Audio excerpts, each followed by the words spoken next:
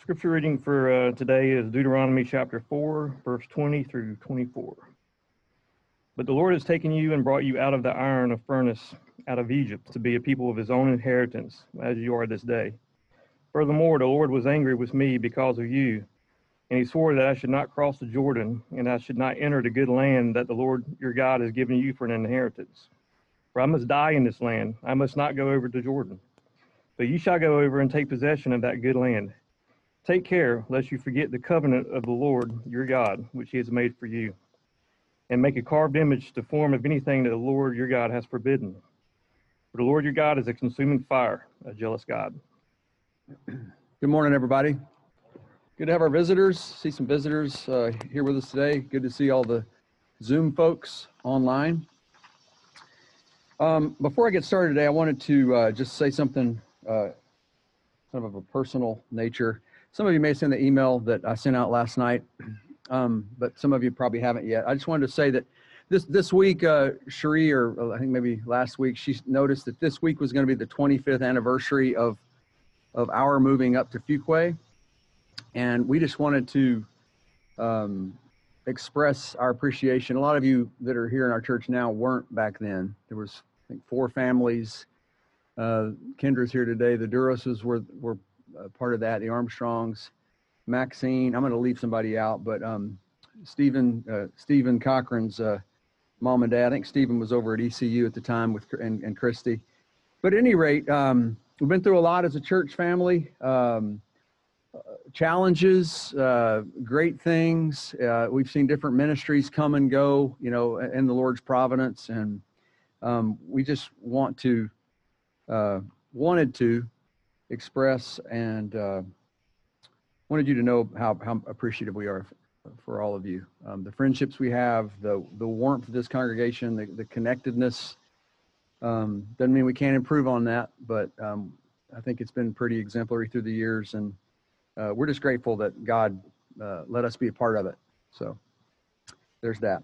Okay, I want to use the passage Joseph just read as a kind of jumping off point. And by the way, I saw Elvis Costello in 1981 in St. Petersburg, Florida, among the best concerts I've ever seen. It was the last gig of his tour, and they played for like an extra hour, just covers of everybody from Mozart to Elvis Presley. It was crazy. If you don't know who Elvis Costello is, shame on you. So this passage that Joseph read from Deuteronomy 4 warns the Israelites who are poised to at last receive their promised land, the land of Canaan, not to confuse the true God, Yahweh, the I Am, with their idols, with carved images, as Deuteronomy 4 puts it, or any other kind of approximation of God in their minds and through their own efforts. He says, you need to be aware of the difference. The real God, the God you serve, Moses says, is a consuming fire. Deuteronomy 4 says, a consuming fire.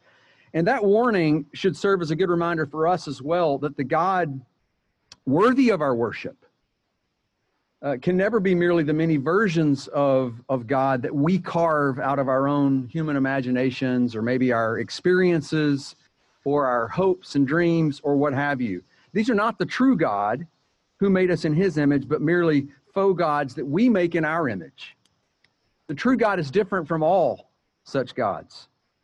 To use a Bible word, he is holy. He is holy. Remember, and we said this over and over, that holy in the Bible, the word, whether it's the Hebrew words or Greek words, whatever it is, it's not just the idea of purity. I think it's come to mean that in English. Holy means like really pure. That's one application. The basic idea of holiness, though, is the idea of being different, being other from what is conventional. A few decades after the Deuteronomy, I'm sorry, not after, but earlier, before the passing of Israel across the Jordan into Canaan, when Yahweh had miraculously taken the Israelites out of Egypt and through the Red Sea, Moses wrote a song, if you remember. We have the lyrics of that song in Exodus 15, and there he asked this question, which captures this idea of holiness. He says, Exodus 15:11, who is like you among the gods, O Lord, Who is like you, majestic in holiness, awesome in praises, working wonders? That verse, the way Moses puts that in Exodus 15:11, illustrates both the meaning and the impact of God's holiness. The basic meaning is clear here. It means separate. Who is like you? It's a rhetorical question, of course. No gods are like him. He's separate from all of them. Majestic in holiness. And the basic meaning of the word holiness it comes from an ancient word meaning to cut or to separate, to distinguish. We might say it's like our phrase, a cut above. It's outside the norm. And so you get that here in this verse. You also get something of the impact that God's holiness is to have on humans. He is majestic. There's a majesty associated with his holiness. He is awesome in praises because it evokes that kind of response to people who really grasp it, who are really paying attention to the nature of God. Well, if God is holy, if he is separate, if he is completely other, then doesn't that suggest that we should all take a hard and continual look at the different versions of God that we all carry around in our noggins? Because so often those are distorted. They're not the real God, they're distortions of the real God. Maybe with an element of truth, but not the whole picture. For instance, our notions of God can be really out of balance biblically, lurching from one extreme to the other extreme. So as an example, one very common notion is the idea, and this is perhaps particularly true in religiously conservative circles, in fundamentalist circles and the like. And that is the notion that God is pretty much all punitive, all wrathful judgment. He's so repulsed by sin that few can hope to meet his standard of holiness without something close to perfection. And the people who espouse this with a straight face usually are pretty convinced they're close to perfection. Otherwise, how could you live with yourself? Right? They've got this idea in their head, we're pretty much doing it right. And that's why we believe this works. And if you have that view of God, if you subscribe to that conception of him, well, you typically pluck out scriptural texts that seem to support this notion of an austere, wrathful, fearful God, right? Maybe something like Isaiah 59:2, our sins have hidden God's face from us.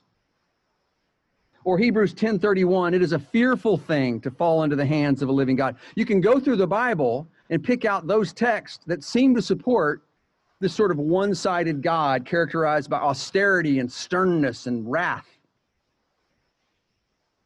At the other extreme is what one writer calls, a guy named James Bryan Smith, the teddy bear God, right? Teddy bear God, very popular in many circles today. He's sort of everyone's cuddle buddy, very happy to overlook sins because they're really not that big a deal to God. And if you support that notion of God, you go to the Bible, if you care about the Bible, and you start plucking out verses that sound more like that, where maybe Jesus in Matthew 11 says, come to me if you're weary and heavy laden. I am gentle. I'm tender and humble, right? I'm not harsh. I'm tender, gentle. It's the opposite meaning. And I'm lowly. I'm approachable, all right? And you'll find rest here. And so we can go pluck out verses like that if that's what we're trying to support. And each of those notions of God may be half-truths. That is, they're in the Bible, and there's a sense in which you can support those, but we all know what a half-truth is. If you got two half-truths, that means neither of them is the truth, right? And neither of those views of God, neither of those resulting pictures of God are really worthy of our worship. It turns out that they are both very unholy. They're unholy in the sense that they're not separate. They're conventional. They're worldly. They're about as old as the hills. They're what religious folks, pagan and otherwise, have always thought about God. Instead, it's the true God's holiness, his transcendence, his beyondness, his otherness, which makes him worthy of our worship. Psalm 29:2 says, ascribe to the Lord the glory due his name. Worship the Lord in the beauty of his holiness, the King James puts it. The splendor of his holiness.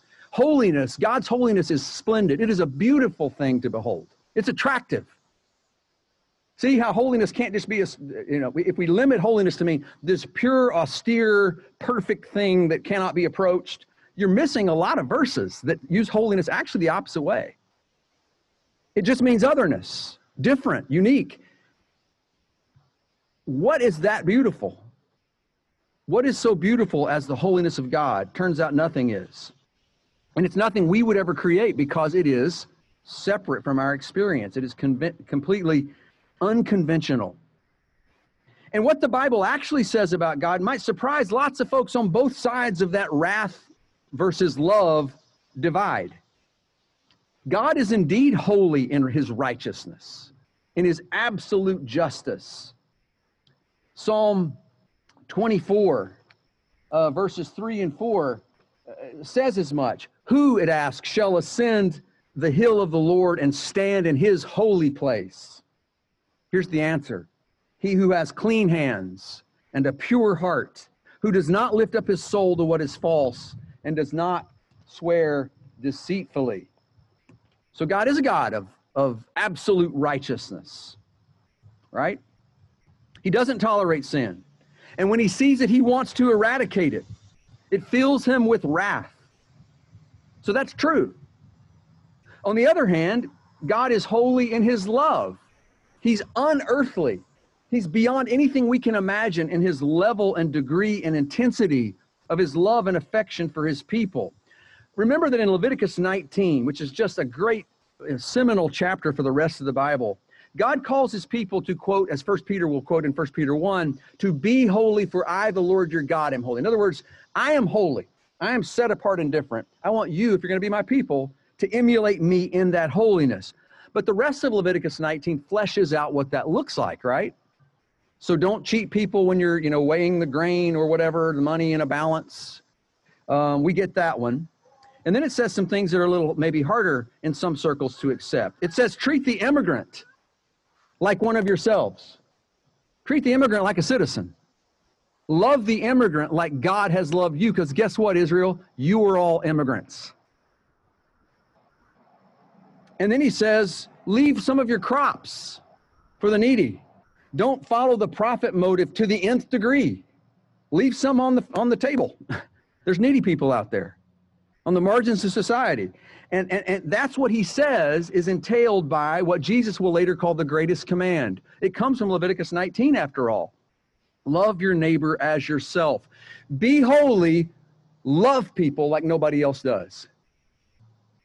So, God's holiness means both a level of wrath towards sin and yet a level of love towards sinner that is so intense, so perfect, that nobody would have expected it. It's holy. But it turns out that God's love for us and God's wrath for the sin, or toward the sin that besets us, are actually inextricable. They are two sides of the same coin, even. They travel together. You don't really have one without the other. We see them as these two, dichotomous things. The scriptures would argue they sort of are the flip side of one another, of each other. A God who isn't angry about the destructiveness of sin and injustice, can we really call that God loving?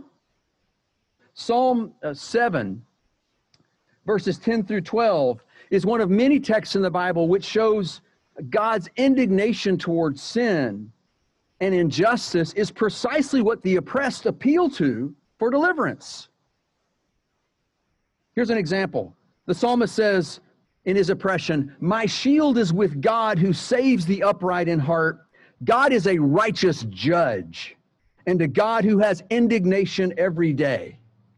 In other words, he knows that God in his righteousness has indignation toward oppression and injustice. That's why we can appeal to him. We can bank on the fact that he's not going to go, oh, you know what? They're just human. People sin. People do genocide. People steal each other's spouses. They rob each other. Yeah, it's just human. He doesn't do that. And if that was the God we served, would we have any hope? So do you see how love has to have a wrathful indignation, a judging force that is going to take care of the sin which destroys God's beloved people. Wouldn't you do that for your own children? If something's endangering your children, doesn't that get you a little hot under the collar if it persists? That's love. Listen to a quote here from James Bryan Smith in a little book called The Good and Beautiful God. Here's what he says. The wrath of God is not like human wrath, which is a reckless and irrational passion. God's wrath is a mindful, objective, rational response. It is actually an act of love. God really hates the effects that sin inflicts on his children. To say that God is indifferent to child abuse or infidelity or even identity theft is ludicrous. I want no more to do with that kind of God than I do the old vengeful God who's ready to strike me for missing my devotional time. Both are wrong. God is love because God is just, or rather, God is love, and because God is just, he stands mightily against sin and evil. God is against my sin because he is for me. And if I am for sin, God stands against those desires because they cause my destruction. So that's a pretty simple but profound idea that I think is often lost as human beings lurch from one extreme to the other in their conception of who God is. All right? If it is so easy, and I think all of our experiences would manifest this problem, demonstrate this problem, or maybe not your experience, but you see the other person's view of God as a manifestation of what we're talking about here. If that is so easy to do, if it's so easy to subtly redefine God in terms of our wishes, or perhaps our traumas, that's another thing that often skews people's view of God, the trauma they've been through, or our society's norms, what our culture feeds us. If that is so easy to fall prey to, then how do we make how do we make sure that our idea of God, the notions that are traveling around in our heads and hearts, are actually accurate? They're actually biblically based and not out of balance or skewed. And I want to give you a one-word, I guess it's a two-word answer, and the answer is Jesus Christ. The touchstone of God's identity. Hebrews 1:3 says that Jesus is the radiance of his glory and the exact representation of God's nature. The exact imprint, the ESV says, of God's nature. And this comes from a Greek word, which is the idea of engraving something. So the noun form is an engraving or a stamp, something like an emperor's image on a coin, something like that. And the purpose of it is to give the exact representation. That is the emperor. All right? It's not a sort of cartoon of the emperor or something like that. That's his image. If we ever wonder whether our conception, and I think this is something we should always be wondering about, never just, sort of cocksure, I got this figured out, got the view of God in my back pocket. We should repeatedly revisit the scriptures to test our views of God, knowing that we're, what's in our head is malleable and that we're fallible. And so if we ever are wondering whether our conception of God is on point, then the thing to do is to look at Jesus. One writer I've been reading the last couple of weeks says that, I love this expression of who Jesus is. He says, Jesus is God's summary of himself. Like all the things said about God throughout the Bible, the whole Bible is about God. He's the main character, right? When he finally wants to go, let me just net it out for you. Let me give you the gist, the nutshell. Here's the kernel of who God is. It is Jesus. He is the exact stamp of God's image. He's the radiance of God's glory. That's the answer. Jesus Christ. We sometimes separate Jesus from, quote, God, unquote, right? Especially the Old Testament God. We'll talk about God and say, well, is it Jesus or God? You know how we do that? We don't necessarily say God the Father versus God the Son. We're to say there's Jesus and then there's God before we're thinking about it. Because Jesus never makes that kind of distinction. Remember in John 8, when he's talking to that group of Jews and he brings up Abraham and he said, Abraham longed to see my day. And they say, you're not 50 years old. How do you know Abraham? Remember his answer? Before Abraham was, I am. Does he need verb conjugation classes? No. That's the point. He is purposefully invoking the name of God revealed at the burning bush. I am that I am. Existence itself, being itself. And Jesus says, I'm eternally existent because I am Yahweh. So anytime we read the word God, Elohim, Yahweh in the Old Testament, Jesus is in that. John 1 said he was there doing the creating. He's the creator, right? He was with Israel in the wilderness. He was the rock that they were drinking from. All of that. Jesus is part of all that, always has been, prior to the incarnation. And so these separations we make between Jesus on the one hand and God on the other are really not very biblically based. And when it comes to Jesus' response to our sin, we actually see the same dual nature in Christ that we see in God. We see love and we see wrath. We see mercy and we see judgment. The Gospels, of course, routinely characterize Jesus' response to sinners as one of compassion, of grace. Listen quickly to these texts. Matthew 9:36, seeing the people, Jesus felt compassion for them because they were distressed and dispirited like sheep without a shepherd.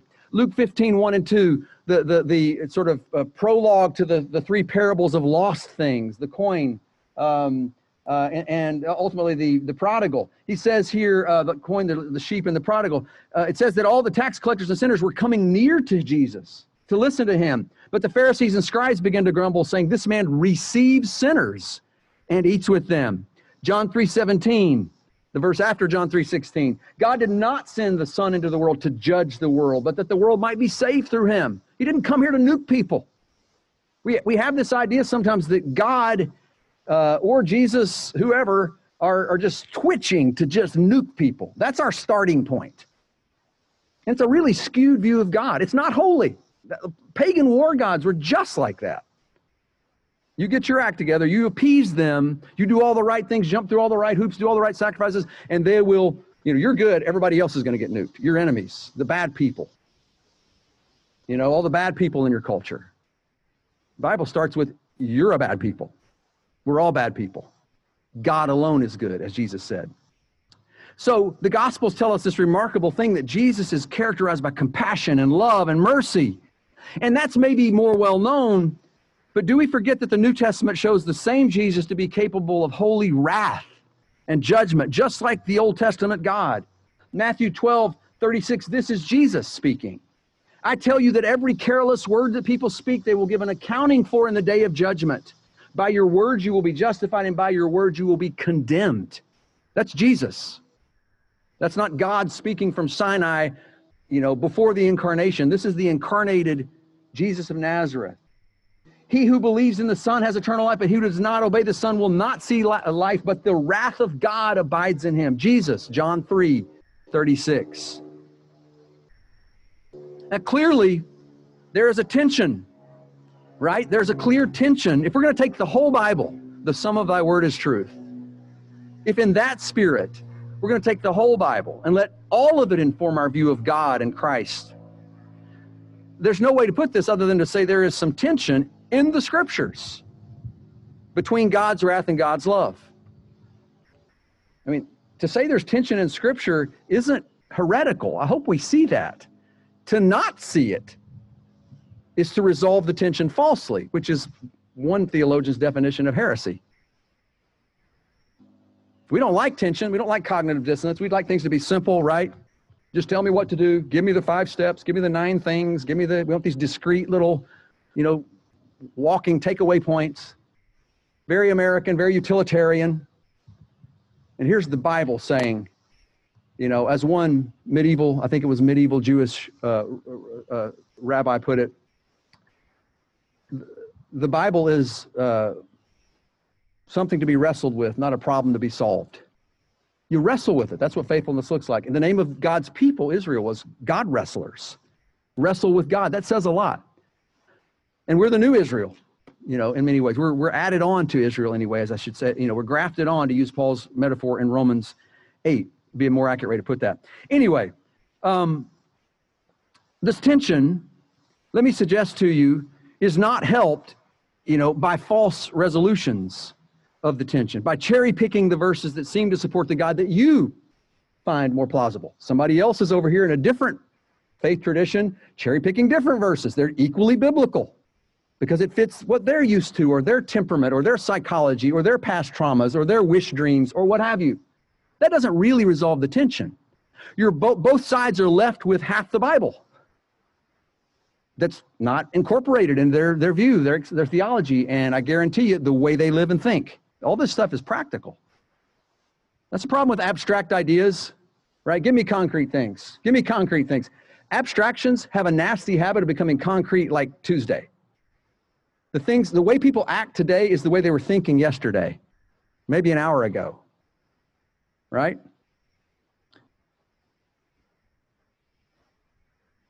The scripture teaches us both. And this tension, let me suggest to you, is born out of God's holiness. It's the holiness of God that is the fountain of that tension. And it runs throughout the pages of Scripture. And if it's ever resolved in Scripture, it is resolved on a hill outside Jerusalem known as Golgotha, around AD 30.